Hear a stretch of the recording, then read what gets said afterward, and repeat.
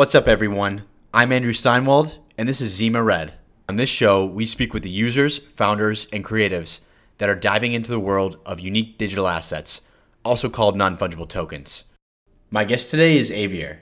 Avaer is working on bleeding-edge technology called the Webaverse. The Webaverse is essentially infrastructure that enables the Metaverse to be experienced everywhere online and using any technology. Think of it like how you can access websites from your desktop or phone and still have a similar experience. Our conversation is heavily focused on the Metaverse, but we also discuss different funding methods from DAOs to venture capital, launching a Metaverse technology while literally inside a Metaverse, and how through collaboration we can expedite the emergence of this technology. Speaking with Avaer, you quickly understand that he is driven by his mission to aid in the construction of an open and inclusive Metaverse. He's always thinking and acting in a collaborative fashion to reach his goals. I know if we can get behind Avaer's vision, then we will be fully immersed in the virtual in no time. Please enjoy my conversation with Avaer. Avaer, thank you so much for joining me today. I'm really excited to chat with you.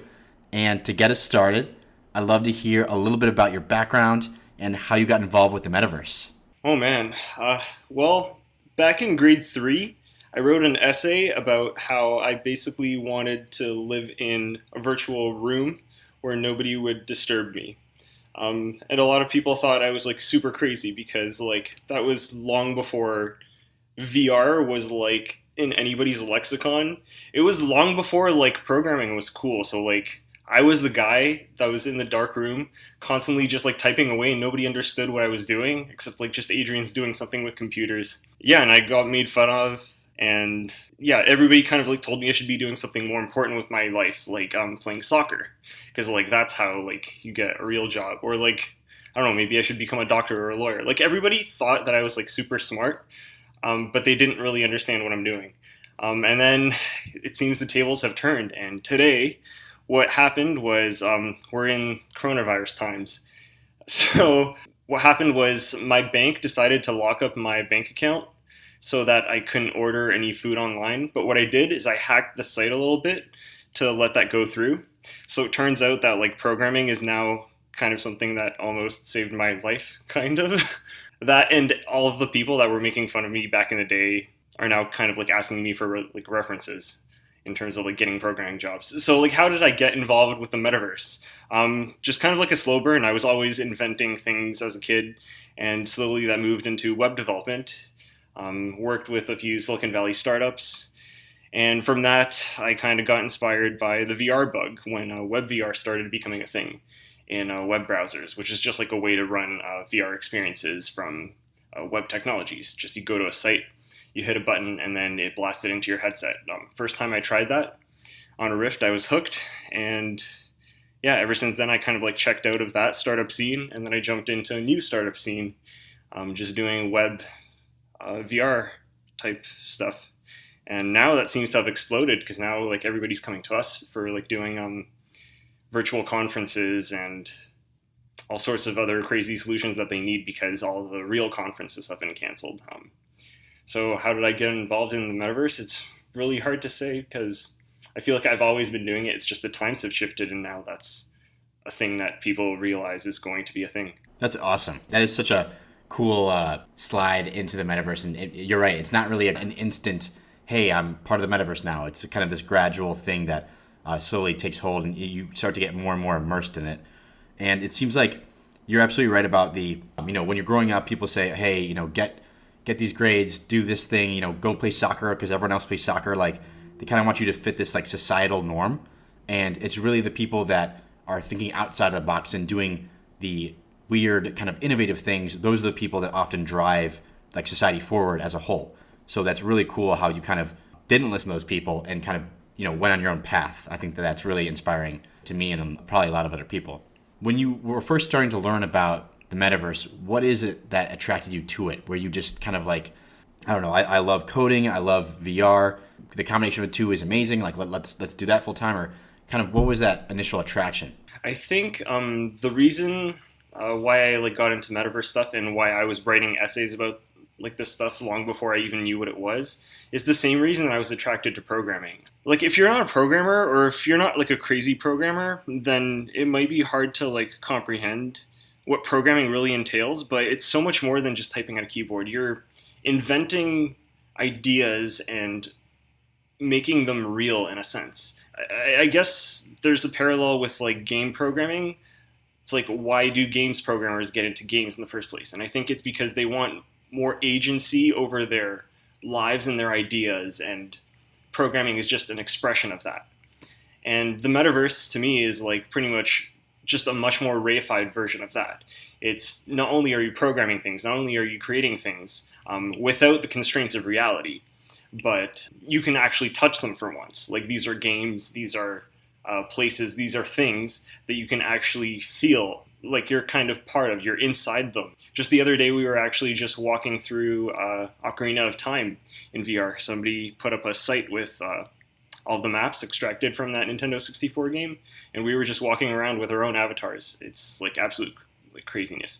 And yeah, it's pretty much these kinds of ideas. Like, I want to be part of something bigger. I want to have agency over my world, and I want to take part in like building like the future in a sense. It's a mishmash of all of that that really got me into it. And it just felt like a natural extension of what I was already doing with like programming. I mean, one of the first projects that I wrote was a game, so. That's awesome. To go back a little bit, what was your progression to be where you are today in terms of technical skill set? Because you said you were coding at a young age, and then you got into VR. So does that mean you were able to like, I'm not technical, so this, I might be saying this incorrectly, but were you able to like code VR worlds or like code VR stuff? And then you said web VR.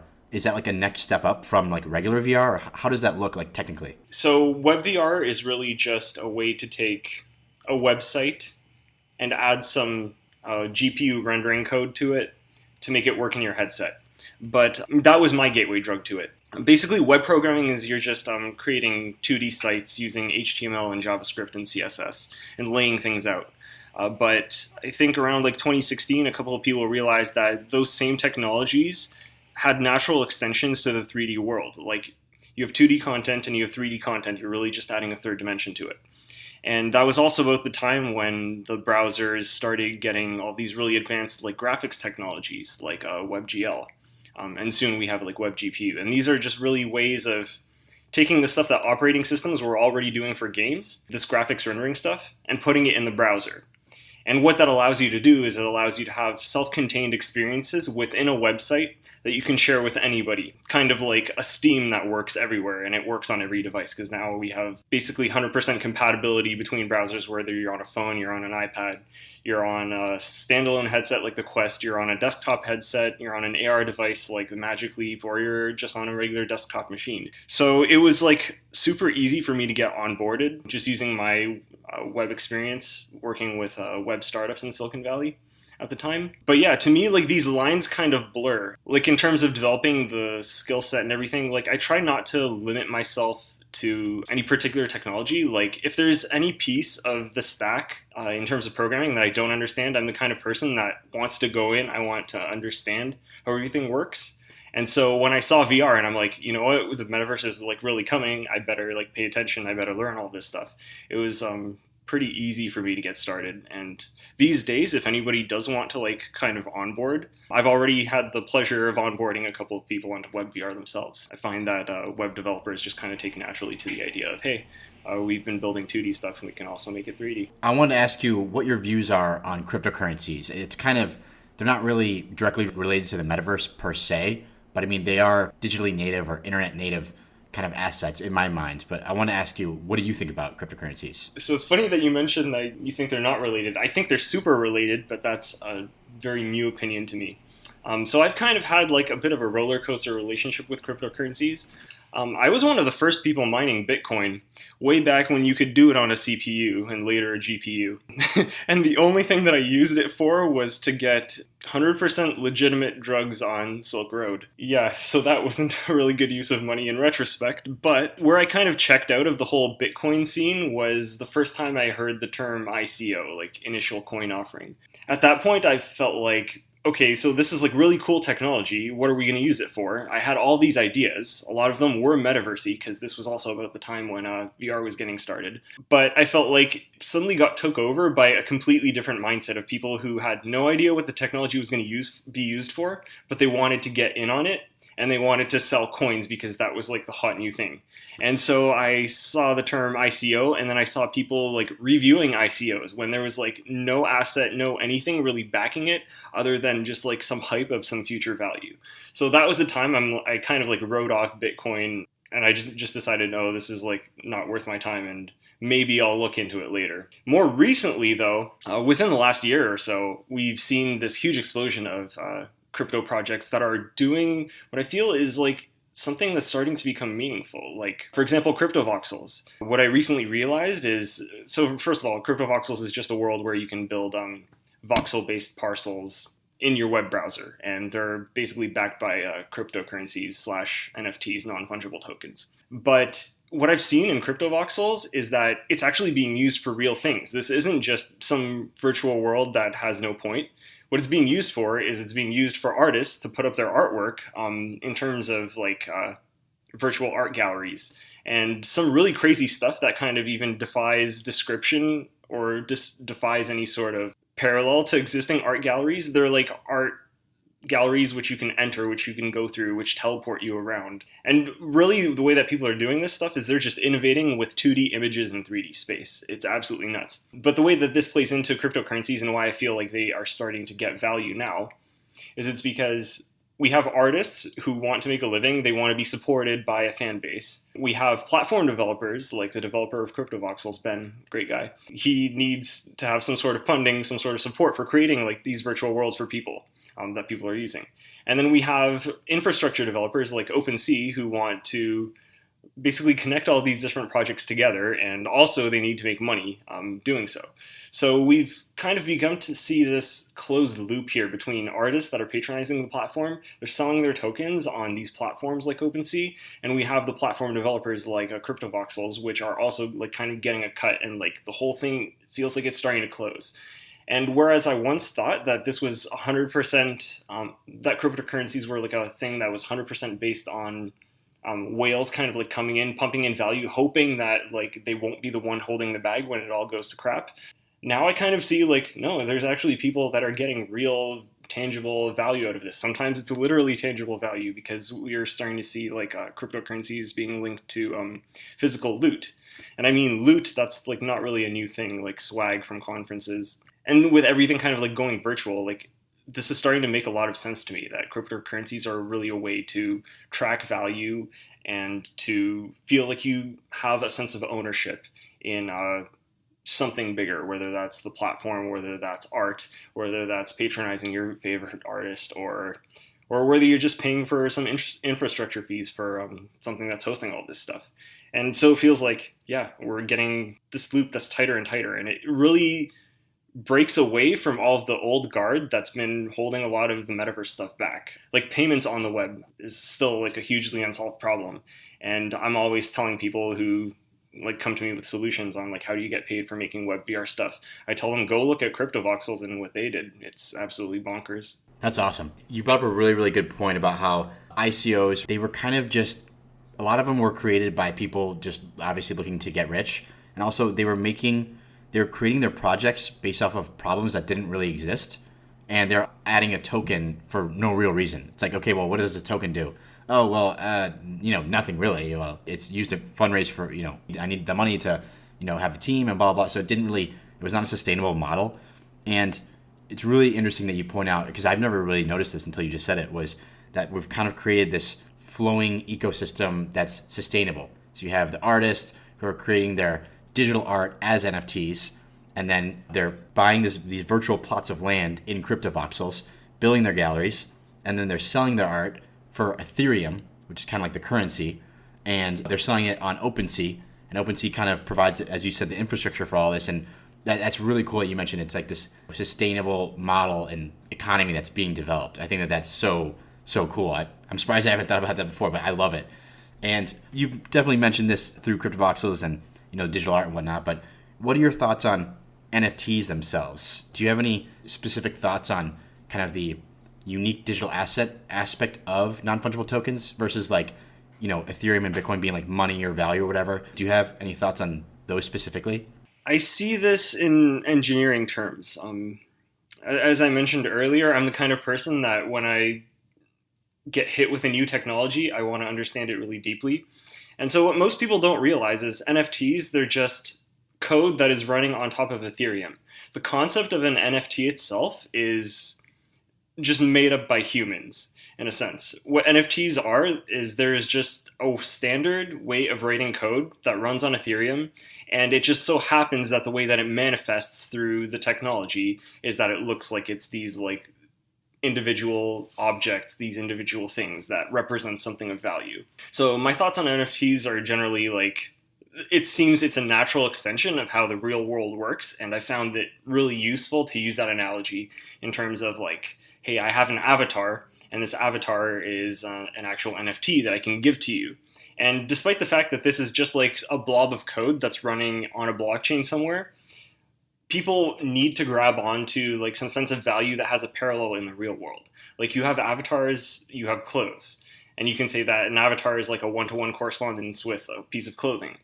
And I think that's kind of like what's necessary in order to get people on board to like a lot of these ideas. And thankfully, it seems to be working.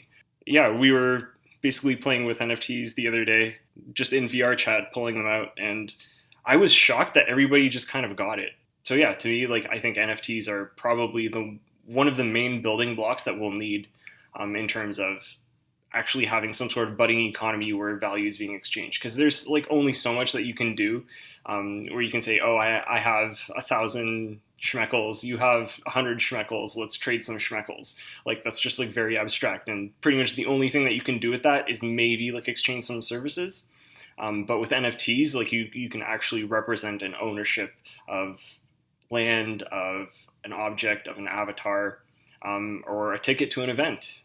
That's even being explored. I wanted to ask you, and we're going back to Metaverse now, what are the main barriers to adoption to the Metaverse? Meaning, like, is everyone going to need a VR headset and that's going to be a huge barrier to adoption? Or is everyone going to need a super fast computer and that's going to be a big barrier to adoption? Or technically, like, building such a large platform of interconnected worlds, is that going to be the biggest barrier? Like, in your mind, what are the biggest barriers to adoption of the Metaverse? If I were to unpack that, I would say it really depends who you're asking, because the metaverse, like by its nature, needs to be a collaboration between creators, between technologists, between makers, between podcasters even, and between the actual users that are inside like all these worlds. So a lot of people like start with the obvious answer to what is like the biggest barrier to adoption, and you could just say, oh, it's the headsets, they suck.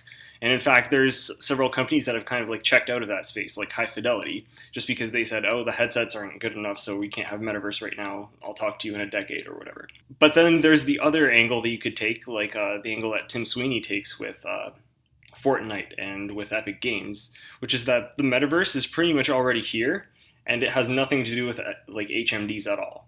And I'm always the person that's telling people, you know what, the metaverse is already here, and it's actually Discord. It's where we're all talking already. We're sharing interoperable files, we're sharing experiences, and we're connecting outside of Discord to other experiences, whether that's to a game or whether that's to websites, to experiences, to streams. So the barrier to adoption to me doesn't seem like it's any one thing, and it's certainly not technology. It's people's understanding of the technology and kind of shifting the Overton window of like what is allowable discourse. And I think like the whole coronavirus pandemic has done a lot of good things for that particular aspect of it, because you have people that now no longer have the option of meeting each other in person, no longer have the option of going to a party in real life. They no longer have the option of holding that conference that they wanted to hold. So, like, what can you do? Well, you can turn to the things that the rest of us have already been doing this whole time. You can meet virtually. And it's really been amazing to see people kind of, like, come to us and, like, look to us for leadership and, like, solutions here. And, yeah. So I think really the main barrier to adoption, if I were to summarize it in one word, would just be time. I think, like, there's increasingly a number of people that agree that this is, like, an inevitable evolution of the way the technology is going. It just takes maybe a pandemic or two for people to come around.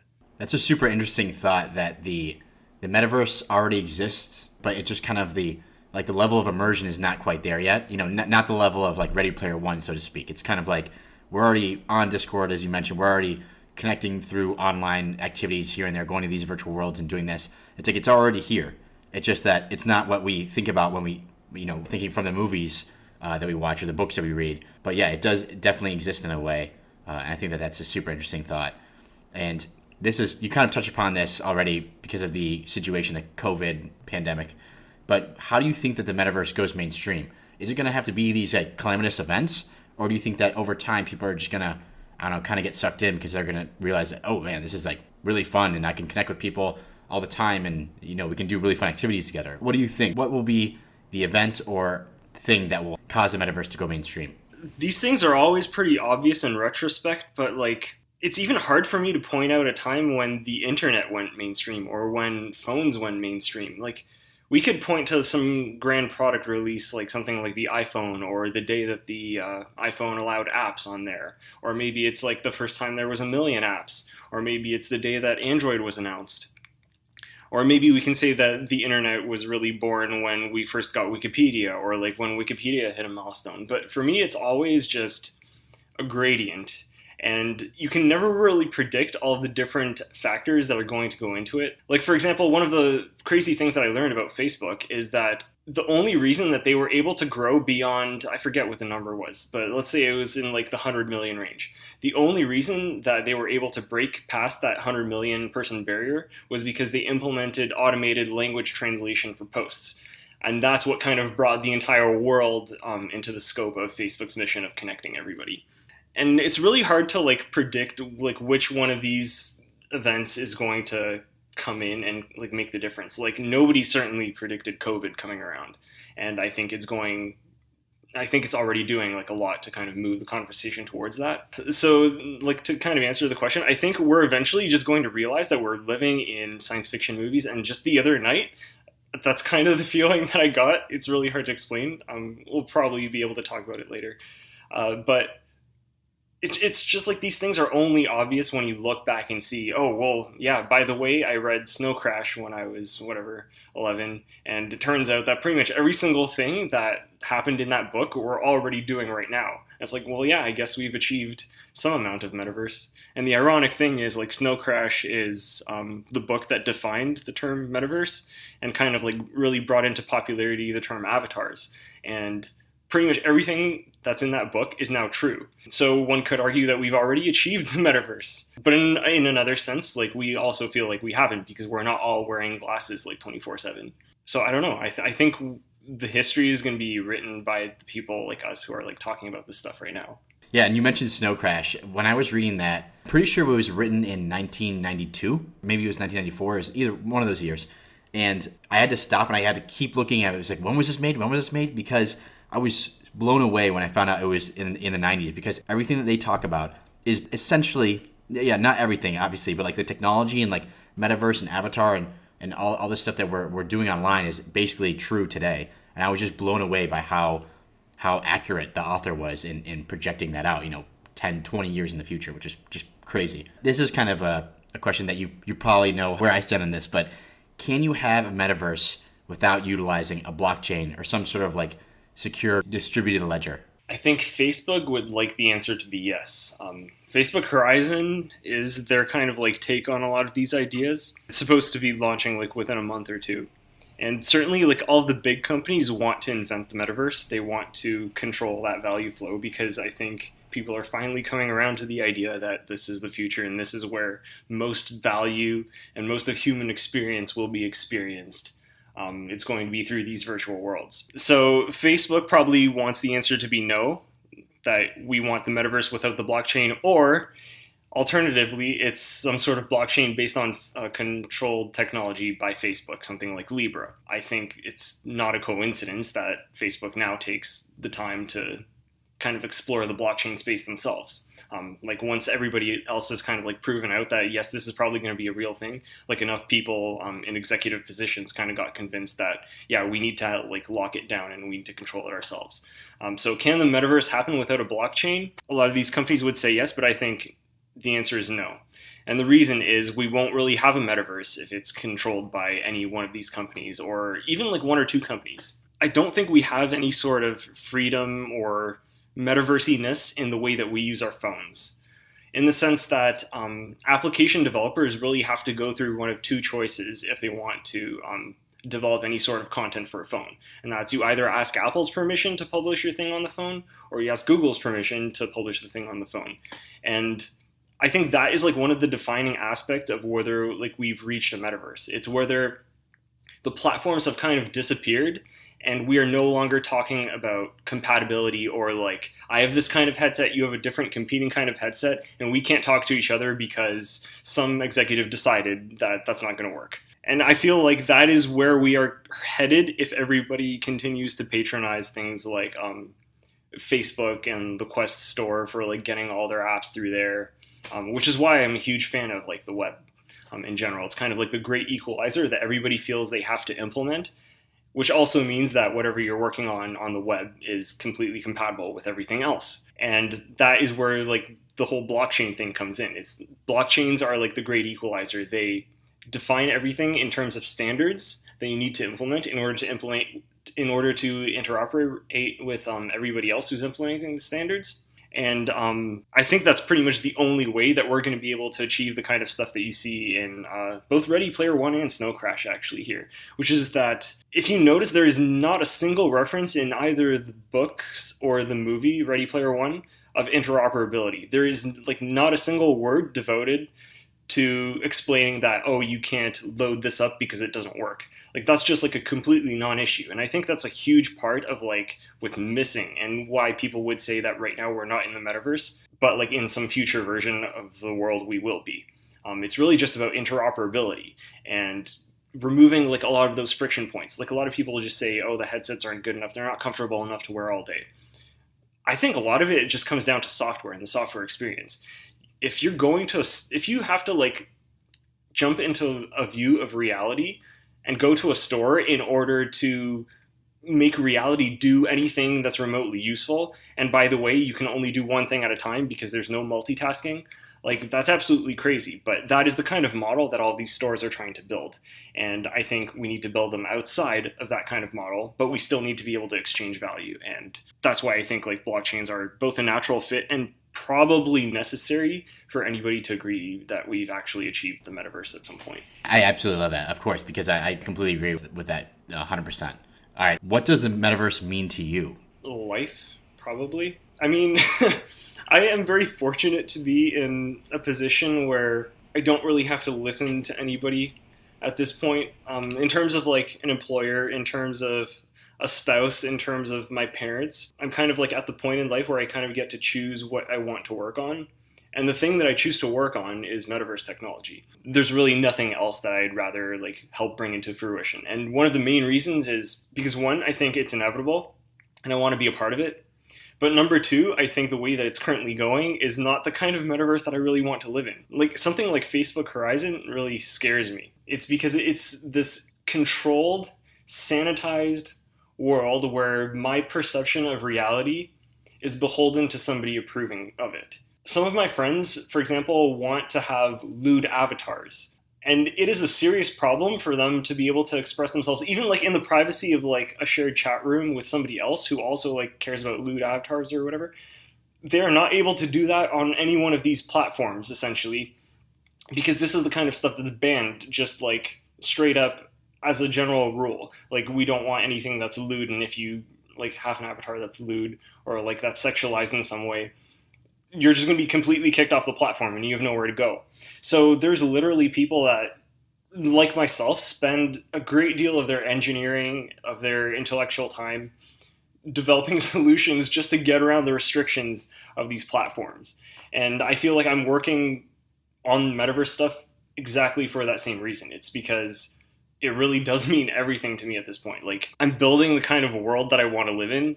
And I don't think that a lot of the people that are currently working on the problem are of that same mindset. I think a lot of these people are here basically just to make a quick buck. They're here for the same reason that blockchain people initially got into blockchain stuff, which is that they wanted to make money. They didn't understand the technology. They didn't understand the ideals, and they didn't have the forethought to even anticipate how the technology would be used. They just wanted to get in, see a bit of inflation, and then get out before everybody else realized that there was nothing there. So that's kind of like what the metaverse means to me. It's pretty much everything. I love that. It's almost like religious in nature about how passionate you are about this. And it's just so cool to see that you are building the world that you want to live in, as you said. And that to me is like amazing. Like you're not just sitting on the sidelines hoping that one day the world kind of transforms into your ideals. It's like, no, you're out there front lines doing it yourself. And that's such a powerful motivating force and factor to be a part of. All right. I wanted to dive deep into the project that you're working on, and I believe it is called the Webaverse. So what is the Webaverse? Oh, that's a terrible name. The Webaverse has a long history in all of the other stuff that I've been doing in terms of using the web as both a proving ground and an experimentation ground, and just like a way to showcase to people what is actually possible if we did have the kind of stuff that we see in Ready Player One, where things actually just worked. You put on a headset and then you could have a social experience with somebody else. And Facebook, Google, all these other like entities were not in the way in trying to mediate all of that. So what Webaverse is really we're just trying to standardize the metaverse. And we're doing that through web technologies. We kind of like soft launched a few products last night. And we're still kind of going through the implications of what we experienced, because basically we jumped into VR chat. We had a wristwatch room code entry thing on our hands where we could share room codes, and then we could go into like parallel realities using web technologies and kind of like experience websites together that we were loading like from our inventories using cryptocurrencies on our wrists. And what I'd like to kind of see is for people to realize that you don't need to be beholden to the restrictions that worlds kind of impose upon users of things like VR chat, users of things like the Oculus Quest App Store. Like there are ways that you can use existing technologies using, for example, overlays to draw like applications on top of the world, or to join like social rooms, or to like have phone calls that are like heads-up displays in front of you, regardless of which application you're in. And there are technologies available today that allow you to create these kinds of experiences. And all of them already exist, and they're in your web browser, and they work across all devices. So really what the Webaverse is we're trying to come up with the infrastructure, with the inspirations, and with the standards for people to start working towards experiences that are shared, that work everywhere, and they work using universal technologies that we can kind of agree on. One of them being like, for example, this is just a website that you can load up, which means that it works on all devices. This is somewhere where we're sharing identities using Ethereum addresses, which means we can transact, we can hand each other objects from our backpacks, regardless of which world we're in.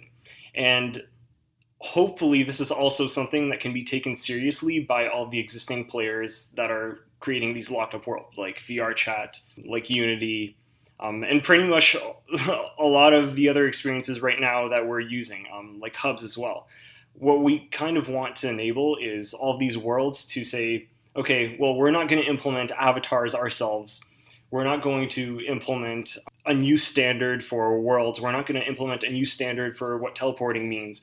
We're not going to implement a new standard for wearables, because there is something called the Webaverse, or like this working group of people that are working to standardize all of this stuff.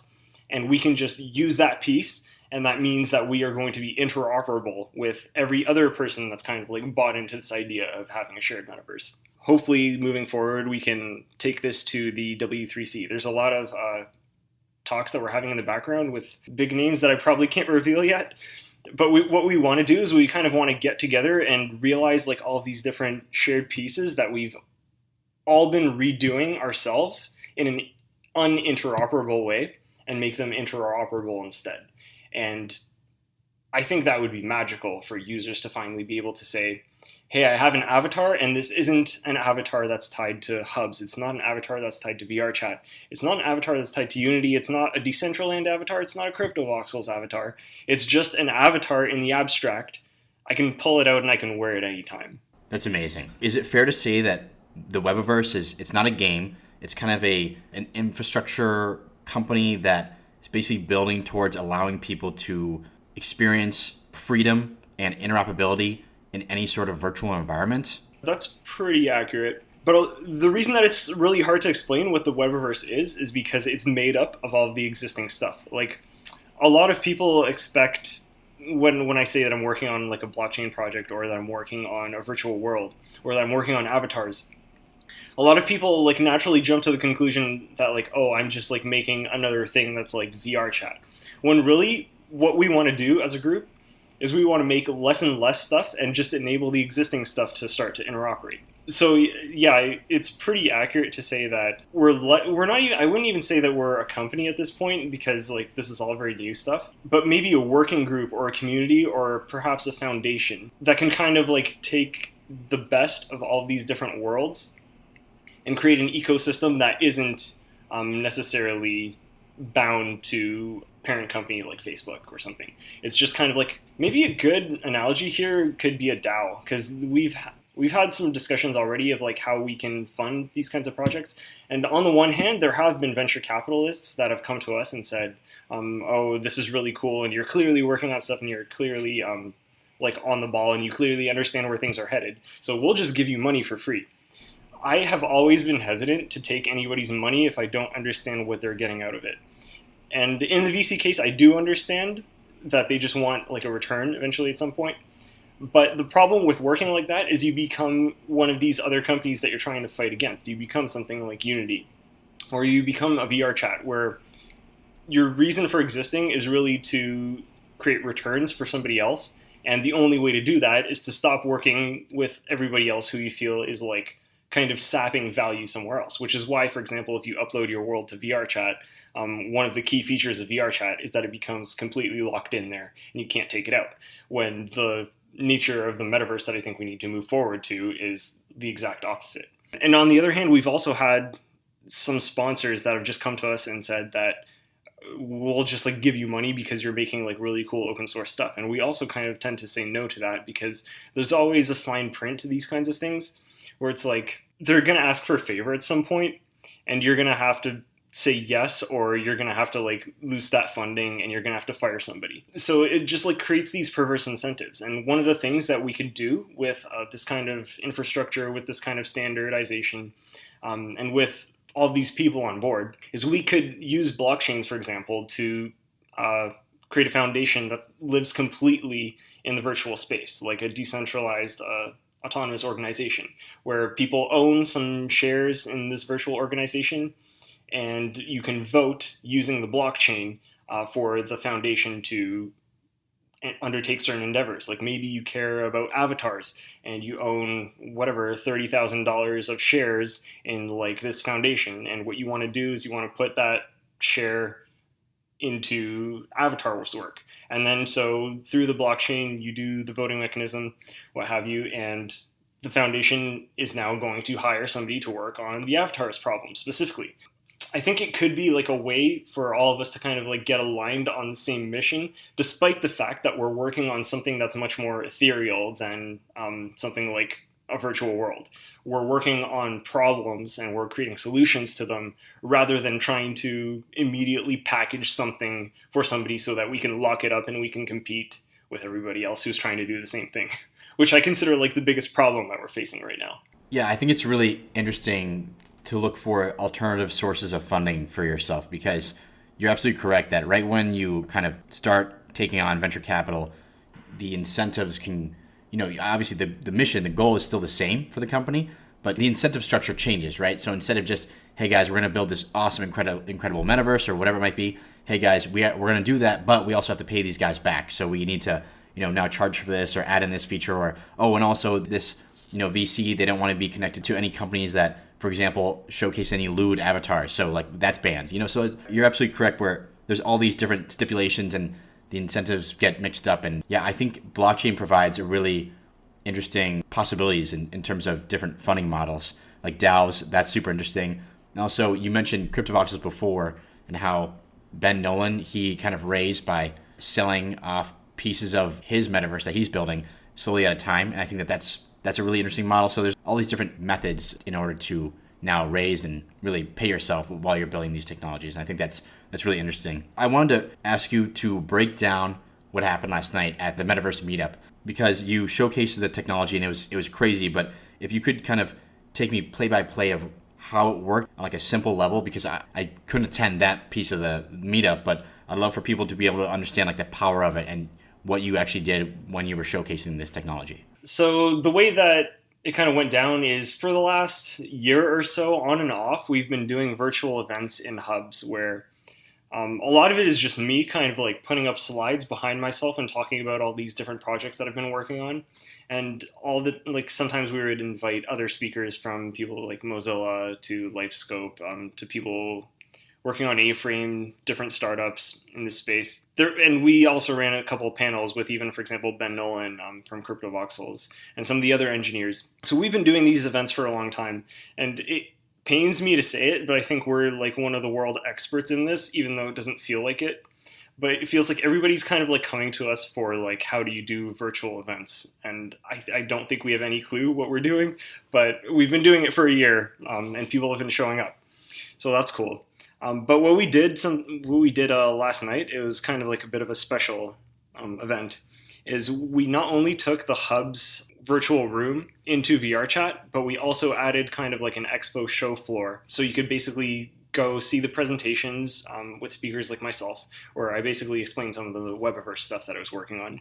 And then you could literally go in and try the technology live. So there was a bunch of booths there, and I was one of them. I think the world is up, by the way, if you guys want to check it out. There's probably going to be Discord links with this podcast. But anyway, so there was an expo show floor, and I was one of the presenters on the expo, and my booth was just literally an NFT of this alien that I got somewhere. And the NFT is just basically a 3D model that we ported into VR chat. And next to it, you have a QR code that leads to one of the Webaverse sites that gets you started. And so a couple of people, I wasn't even paying attention because I was checking out the other booths, but a couple of people went over to the QR code. They used their phone to get to the website on Webaverse. And then they downloaded like my Metachromium browser, which kind of like overlays web stuff over top of VR chat and other apps. And then they came to me, and then I realized that what they were doing was they were playing with my software, except I couldn't realize it because it was like in their virtual augmented reality glasses that they were running without my knowledge, or without anybody else's knowledge. And they were playing with the NFT that I put up in my booth. So I immediately, of course, I'm like, you know what, guys, I got to stop checking out these booths because people need support for my product. So it was kind of like I launched the product inside of VR chat, and I didn't even realize that it was launched. So then I kind of had to drop everything, and I had to jump in with everybody into these augmented reality rooms inside of VR chat. And by the way, all of this is happening without any of us leaving our headsets. It was super awesome. So we went into these shared rooms, and then we started trading with these NFTs.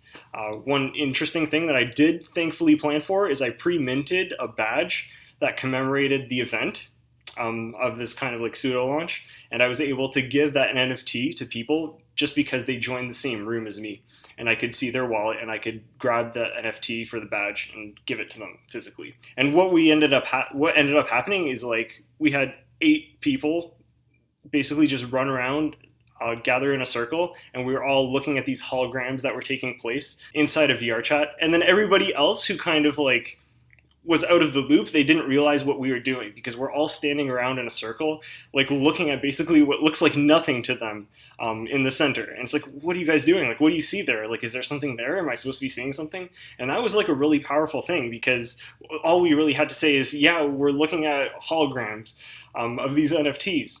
And all you have to do is you have to go check that QR code, you have to download this thing, and you can see the holograms too. And it was like a mind-blowing experience for some of these people. Some of them were like crypto artists who later reached out to us and said, oh, hey, can I like get in on this? Like I want to put my NFTs over inside this system. So yeah, that was kind of a mind-blowing experience. But another thing that ended up happening through that is we met another developer that was working on similar technology. He kind of like realized what we were doing, that we're running holograms, and he's like, oh, but by the way, I make like a hologram app too. And so what we ended up doing is we went to Steam, we downloaded his hologram app as well. So what the world looked like in the end was we had VR chat, we had Webaverse technology that's running as an overlay, rendering AR holograms of NFTs. So we had like 10 applications there run by 8 people, and then we had 10 more people in his app, which is called Pluto. So in the end, we were like running 40 apps, and it was just basically all of us huddled in a circle, and everybody else who's kind of like enjoying the expo or just like hopping into the world was none the wiser. And they kind of like felt that they were out of the loop, so we kind of like got them all onboarded. And it was really amazing that I was basically able to launch a product and to get people bootstrapped without ever leaving my headset, without even necessarily seeing what they're seeing. It was absolutely mind-blowing. What ended up working too, which was really cool, was the fact that I have this prototype feature that if you enter a certain URL, you can actually see what other people are seeing inside your heads-up display. If you've seen the movie Ready Player One, there's basically the scene where Wade and H are talking, and they can see each other in like a heads-up display of like what the other person is seeing. So we were able to enable that and even see each other through that extra heads-up display layer. So it was like me looking at what somebody else is looking at, what somebody else is looking at of me. And it was just an absolutely mind-blowing metaverse serendipitous, I guess, experience. And then after that, we talked for like 4 hours of like how we can continue engineering, how we can like continue to evolve this with like some of the artists that were at the event. And like all these ideas are still fresh in my head. They're still kind of bouncing around, which is probably why I'm going off on crazy tangents here. I love that. I think that saying the word mind-blowing is very applicable to the situation you just described. Like that is so crazy. And if I could get this right, you guys are in VR chat, which is essentially a virtual world, and people downloaded your Webaverse application. They were still in the VR chat, but then within VR chat, suddenly they could see objects that happened to be NFTs, and they were playing around with them, like, you know, quote unquote physically, like they were holding the NFT. So one of the NFTs was in my stall, but it was also available in the inventory that I had in the application. So I could hand that NFT that they were looking at in VR chat to somebody else as well as a souvenir to commemorate the event. And there was also a sword, which you could use to kill it was like this little creature that was at the stall. So the way that I have it programmed is the sword can actually interact with the creature, but I told people not to do that because you don't want to hurt the creature. But yeah, in addition to being able to play around with NFTs, the other thing that we were able to do is because you can see each other in the AR space as well. Everybody has an AR avatar as well as their VR chat avatar. We had some people that were joining from regular web browsers. They actually were not part of the VR chat event. The way that happened is, so people at the VR chat event, I realized that they were using this stuff, so I had to jump in with them. And then I said, hey, by the way, like if you have any friends, they can just open up their web browser, regular web browser on a Mac, even something that doesn't support VR chat. You can open up the web browser and you can join us. And a couple of people did do that. And we ended up going into voice chat with people that were just AR holograms inside of VR chat, except they weren't present with us in VR chat itself. They were present using a regular web browser somewhere else. And they didn't even have VR chat installed. That is just so crazy. I'm trying to wrap my brain around it, and it is quite difficult. So I definitely need to come to the next event. Do you know when the next event is going to be and where you're going to be showcasing this technology next? We do them weekends usually. So it's either going to be next weekend or the weekend after. Okay, so let's go to ExoKit, because ExoKit was your old project that you were working on. Now Webaverse. How do those two projects relate to each other? This kind of goes back to what I was saying, where everything is kind of like in a state of flux, and it's always a gradient. I'm not afraid to admit that like 80% of the technology that we're talking about was pulled straight out of ExoKit. And the reason that I was able to do that is because, once again, standards. ExoKit, for people who don't know me, is really just a web browser that allows you to experience multiple web applications at the same time. It wasn't necessarily based on any sort of NFT stuff, but that technology ended up being a proving ground, and it ended up being super useful for this kind of use case, like, for example, running multiple web applications inside of VR chat. So to me, it just kind of feels like it's a gradual progression. And I wouldn't even say that like I've stopped working on ExoKit, because the way that it happens is a lot of the bugs that I'm finding in Webaverse turn out to be bugs in ExoKit code. So I can go back, I can pull out that code and just drop it into like the Webaverse code base. Like one of those cases was VR chat avatars. There's a whole bunch of avatar standards that you can use, whether it's like Unity FBX, it's object files, it's VRM files. And there's always like massive incompatibilities between them. So what I did is I wrote like just a web layer that kind of gets rid of those incompatibilities and makes it so that you can take a regular avatar file, drop it into the web browser, and then experience that avatar pretty much everywhere. And so there was a bug in that code. Turned out that it was a bug in ExoKit. So I was easily able to go back to the ExoKit code, fix that there, and then import it back to Webaverse. And this was just basically last night after the event when people realized that there was like this bug with the inverse kinematics of the hands. So I think like what I'm doing with ExoKit is just kind of like evolving it further into like what the next evolution of the metaverse is. All right, so who is using Webaverse, or who do you see using the Webaverse? Right now, I'm getting a lot of interest from basically, I would say like three different kinds of people if I were to categorize them. One of them is people that have already been working in this technology space or like have had the same kind of ideas and they realize that we're going to need some sort of interoperability between all of these different worlds. So these are people like Pluto. These are some people at Valve that I'm talking to. These are people at Magic Leap. These are people at Huawei who are just like making headsets in China. They're coming to me as kind of like a savior figure, I guess. I hate to use that word, but it seems like everybody is just like looking to me to like provide the path forward for like standardizing all of these things. So that's been like both super humbling and like and not frustrating, but stressful because like now I have to kind of like present solutions to like these huge companies that like I never like dreamed that I would be working with. So there's like that one path, and these are the people that I feel like we're probably going to end up at a W3C group kind of working together on a foundation that's like building all this infrastructure out. So that's like the one flow of people. Two is crypto artists who actually, I didn't know that there would be so many at the presentation, but basically all the crypto artists are always looking for new and innovative ways to display, to market, to showcase, and to allow people to experience their art. So it seems like one thing that we've been missing is just being able to take 3D tokens, to tokenize them, to put them up on OpenSea. And this is one of the things that Webaverse does. There's just a tool that allows you to do that. And not only to take existing tokens, but to visually build them using voxels or using marching cubes or using like a painting tool that we also made that we're releasing as part of like the SDK for Webaverse. So there was also a whole bunch of crypto artists that I still need to follow up on because this just happened last night and we're not even 24 hours in.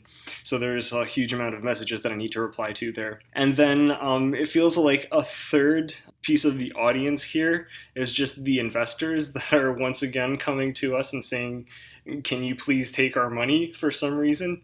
I'm not sure if I would consider them users, but I think we're at the point where, by the way, I've been doing like all of this myself for the last 5 years or so.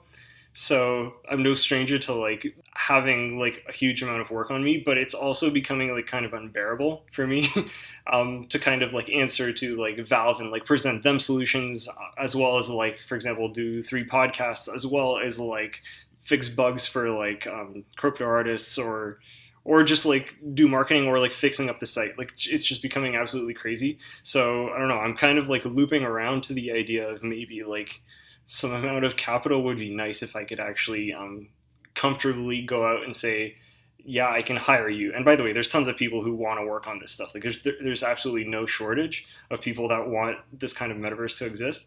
It's just I've constantly told them like, no, I don't feel comfortable hiring you because I don't want to fire you if this all ends up going sideways. I think it might be interesting to say yes to somebody who's offering us money, and then if we're aligned, hopefully accelerating this forward. But it seems like at this point it's not even like money that is the problem. It's just kind of getting everybody on board and creating the kind of infrastructure that we need so that we feel okay collaborating, which is why the idea of like a DAO I think is super interesting to me. Yeah, I really like the idea of receiving some sort of, obviously your sanity is very, very important, right? And so receiving some sort of capital where that capital is completely aligned with your goals and your mission, how important that really is. And that makes a lot of sense to me that you're really thinking about that a lot. I wanted to ask you, what is the long-term vision of Webaverse? Kind of where do you see this going? Okay, so I'm a big dreamer, but I've learned to temper my dreams over the years. Because as I said, when I was in 3rd grade, I was inventing all of this stuff in my head. In a sense, I felt like it would always come to fruition, but also like I agreed with the people that told me that I was completely crazy. So my longer term vision, maybe this is ambitious, maybe it's not, but like I just like to see VR chat like start implementing like some sort of standard that we can start using. Like, I am a fan of VR chat. I'm also a fan of cryptovoxels. And like one of my main frustrations with something like cryptovoxels is like, I understand that Ben needs to make money, and I know that he needs to sell parcels and he needs to constantly expand the platform in like a direction that's roughly aligned with him like continuing to feed his family, to put food on the table. But that also kind of in some sense works against having the time and the willpower to invest in something that's interoperable, like wearables that will work on other platforms. And also, like people like Ben from CryptoVoxels don't really have time to do the kinds of crazy things that I'm doing, which is kind of like going out to all these platforms, exploring what they're doing, keeping tabs, and understanding how all of this plays together. Ben just doesn't have time for that. And neither do people at Valve, neither do people at Mozilla, neither do people at Facebook, neither do people who are like writing any of these applications. So I think it's like really on us to reach out to all these platforms and to come to them with some sort of solution for how we can interoperate. And my longer term vision, hopefully this is something that it could take place within the next 6 months, but it might take a lot longer. I think within that time period, if everybody got on board with this idea, then we could start to see people agreeing, yeah, I think we're starting to achieve the metaverse. And I can take an avatar from VRChat and I can sell it on CryptoVoxels in an auction, and I can use it for a ballroom dance in Wave VR or whatever. 6 months is doable. I don't know if that's ambitious or if we need a bit longer. But more longer term, like I don't even want to be at the center of any of this stuff necessarily.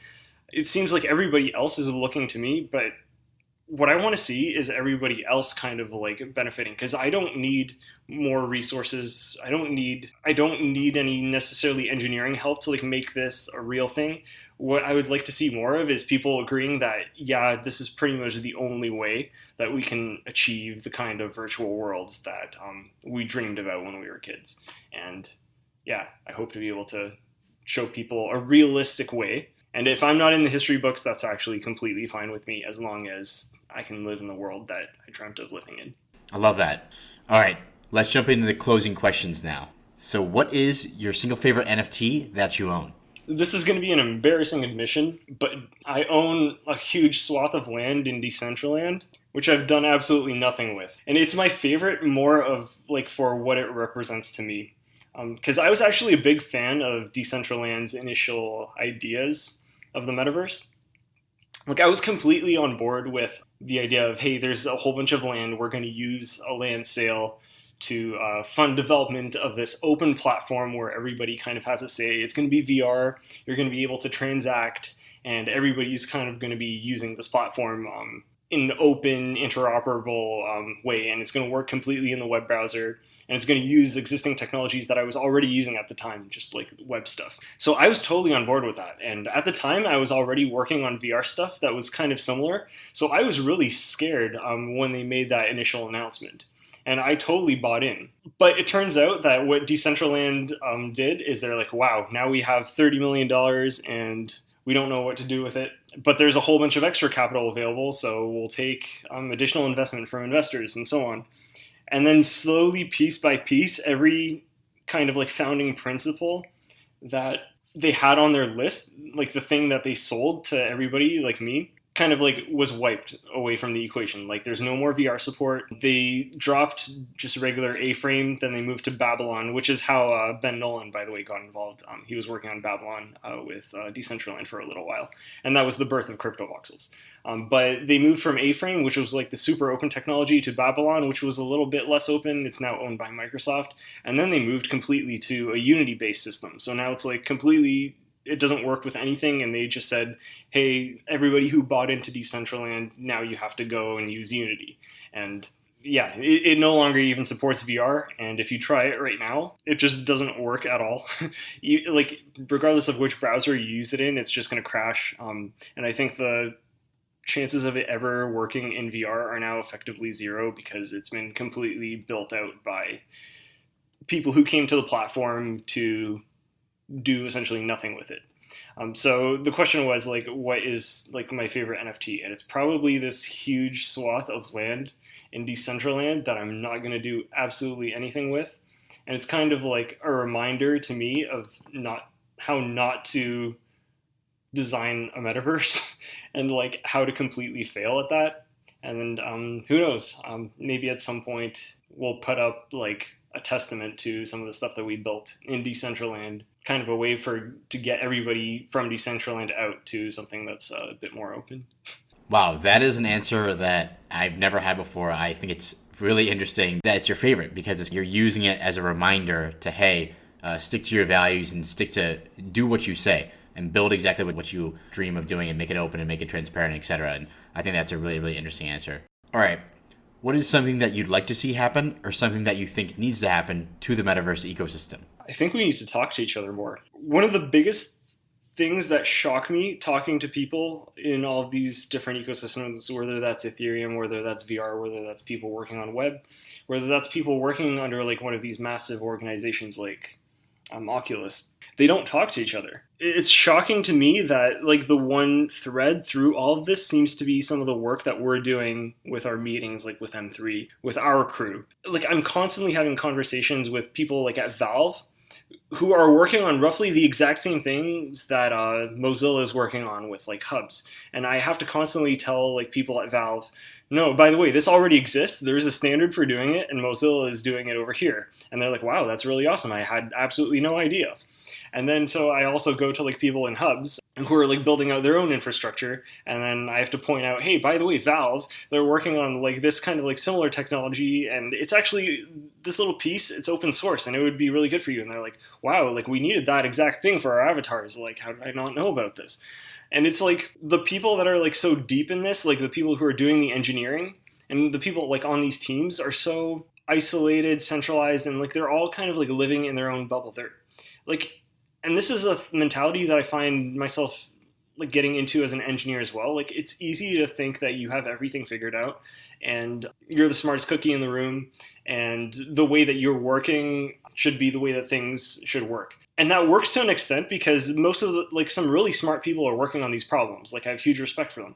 But what ends up happening there is everybody reinvents the exact same thing, except everybody reinvents it in a way that's not compatible with the way that the person in the next door over reinvented it. And they don't talk to each other. So it's like, I find that this is kind of like my INTJ Myers-Briggs personality coming out. I find that like so inefficient and crazy. And like, why don't you guys just like talk to each other and like see what you guys are doing? And like, is there some sort of infrastructure? Is there some sort of bridge that we can build in order for you guys to see the value in kind of sharing code, sharing ideas, sharing platforms, sharing standards? And can we like get the metaverse bootstrapped within my lifetime? I love that. That's a very, very thoughtful answer. I think that makes a lot of sense about people needing to communicate more and connect with each other more to see what's already been built and what standardizations that they can use to port to their systems. And that makes a lot of sense to me. You already touched upon this a little bit earlier, but what role do NFTs play in the metaverse? I think they are going to be absolutely necessary in representing value. There's many different ways that people have tried to represent value in virtual worlds. One of them is like, for example, what Valve is doing themselves, which is just like mostly selling skins, hats, that kind of thing. But the way that it tends to be done, also Fortnite as well, by the way. But the way that tends to be done is it's one central organization that publishes a game, publishes the infrastructure for like getting all of this loot, but it ends up being 100% locked into that specific game, and that's entirely by design. Like if you're a publisher and you're spending millions of dollars on creating this game and supporting this game for years afterwards, like for example, Counter-Strike is still going strong, you need to have like an additional source of revenue. But what ends up happening there is we get locked into our games. We get locked into the factions that we're thinking in. And this is where like flame wars and like gamer wars kind of start. And I feel like this kind of bleeds into some of the stuff that we're doing in metaverse space as well. It's like, you don't want to be locked into patronizing a certain platform or a certain game or a certain technique or a certain piece of software. We should be talking to each other. And I think NFTs are pretty much the only way that I can see that kind of value bridging the gap, where you are buying something in order to support a certain platform that you like, but it's not tied to that platform. If we build things in a standard way, like with ERC 721 or 1155, which are the typical NFT standards that you use on Ethereum, if it's a token that's represented on a standard network, you can move that value around. And I think this could be a huge boon to even studios, to artists, and to users as well, because like when a game gets abandoned, really the way that things work right now is just people forget about the game, and all the stuff that they bought, all the loot that they invested in is kind of just like thrown away. And then we do the same thing next year, which is why like Call of Duty gets punked out every year, for example. And I think that's absolutely nuts, and it creates like all these abusive business models, not only between like the users of the games, of the platforms, and the platforms themselves, but also like there's huge amounts of abuse where like studios are on a deadline to produce another annual game that needs to be released, and you have like these crazy crunch periods for developers and people like really being driven to insanity. I don't know, that just kind of pains me. Like that's not how I envision the metaverse working in the end. And to me, like NFTs are the ticket that kind of gets everybody aligned and working on more meaningful things. All right. What are the key factors for success for a metaverse project? I think a lot of projects that currently call themselves metaverse projects, by the way, Decentraland is one of them. They're huge on just calling themselves we're the metaverse. In a sense, I think we need to stop using that word, because the only reason that you would use that word is if you're not a metaverse. The metaverse is probably going to be a thing that we'll only realize that we've achieved after it's been achieved. So saying that you're the metaverse just kind of means saying that you're not. So one of the most successful factors, I think, would be to stop thinking in those terms. If you're trying to be the metaverse, by definition, you're not. Because the metaverse is not you. The metaverse is the collection of everybody else working together. So I would even say like one of the most successful things that we could do is to think of the metaverse as a thing that's everybody except us. Like how can we help everybody else achieve metaverse? And once we all start thinking in those terms, that's when I think like the real metaverse magic is going to happen. Like there was absolutely nobody at our meetings that would legitimately say that they're building the metaverse, and that actually kind of excites me, because it kind of gets us aligned towards building something that doesn't exist, rather than trying to say we have something, come to us, everybody, we know exactly what we're doing, because we don't actually know what we're doing. So if I were to maybe even summarize in like what's one factor for a successful metaverse project is like really getting rid of the ego and thinking more outside of yourself, rather than we are building the metaverse, come to us, we have it all figured out, which is like once again a very anti-venture capital way of thinking. Like if you're going to take venture capital, it's probably because you want to increase some user metric or whatever. Like you don't take venture capital because you want to help some other company build a metaverse, when to me it seems like the only way that we will get a metaverse is if we're doing that. That actually makes a lot of sense. The metaverse is kind of ethereal. It's not really, you can't really have like, oh, this is the metaverse, so to speak. It's kind of like, you can't really point to the internet and say like, this is the internet. It's kind of like a whole mixture of all this stuff combined. All right, last question. Where do you see the metaverse ecosystem in 3 years? There are two roads that we can go down. There's a light path and there's a dark path. I think the dark path would be Facebook comes out with Horizon, and it's considered amazing by users, and everybody just gets a quest. Everybody logs into the sanitized Disneyland type world built by Facebook, where anything that is considered inappropriate by them is banned. And you need a Facebook account, and the only standards that are allowed there are things that Facebook approves. You have to create your avatars that are compatible with Facebook. And of course, Facebook mines all of your data so that all of your motions, all of your eye movements, all of the content that you like to experience is tracked, and it's sold back to you in the form of either advertisements or who knows what other crazy monetization scheme. Maybe it's sold to the Department of Defense in order to better figure out how to kill people, or like something like super dystopic. I feel like that is one path where we could go, where just like one or two of these platforms does get a sufficient amount of buy-in from users that there really is no other option as a developer for you to do anything but publish your content to some sort of sanitized app store, and the only way for people to experience it is to patronize a massive corporation that doesn't care about you and that just like treats you effectively as a number.